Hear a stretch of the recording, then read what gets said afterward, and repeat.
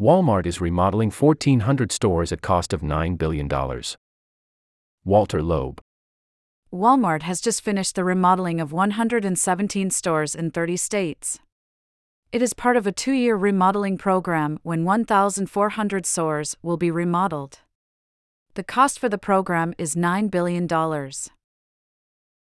The upgraded locations feature more space for online pickup and for delivery of orders.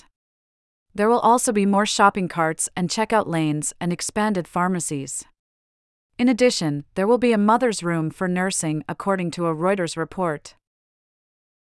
There will be a dollar shop section showcasing seasonal products. The stores will have a wider grab-and-go assortment and interactive displays.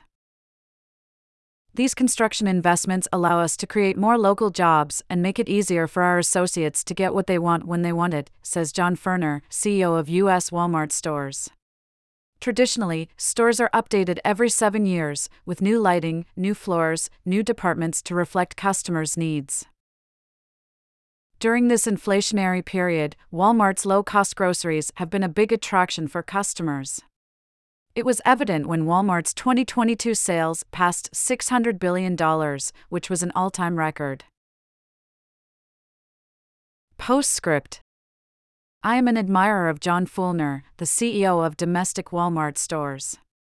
His drive to keep his stores neat, attractive, and full of value merchandise is paying off in customer trust and frequency of shopping in the store. The first 117 stores will prove how right he is in updating his company.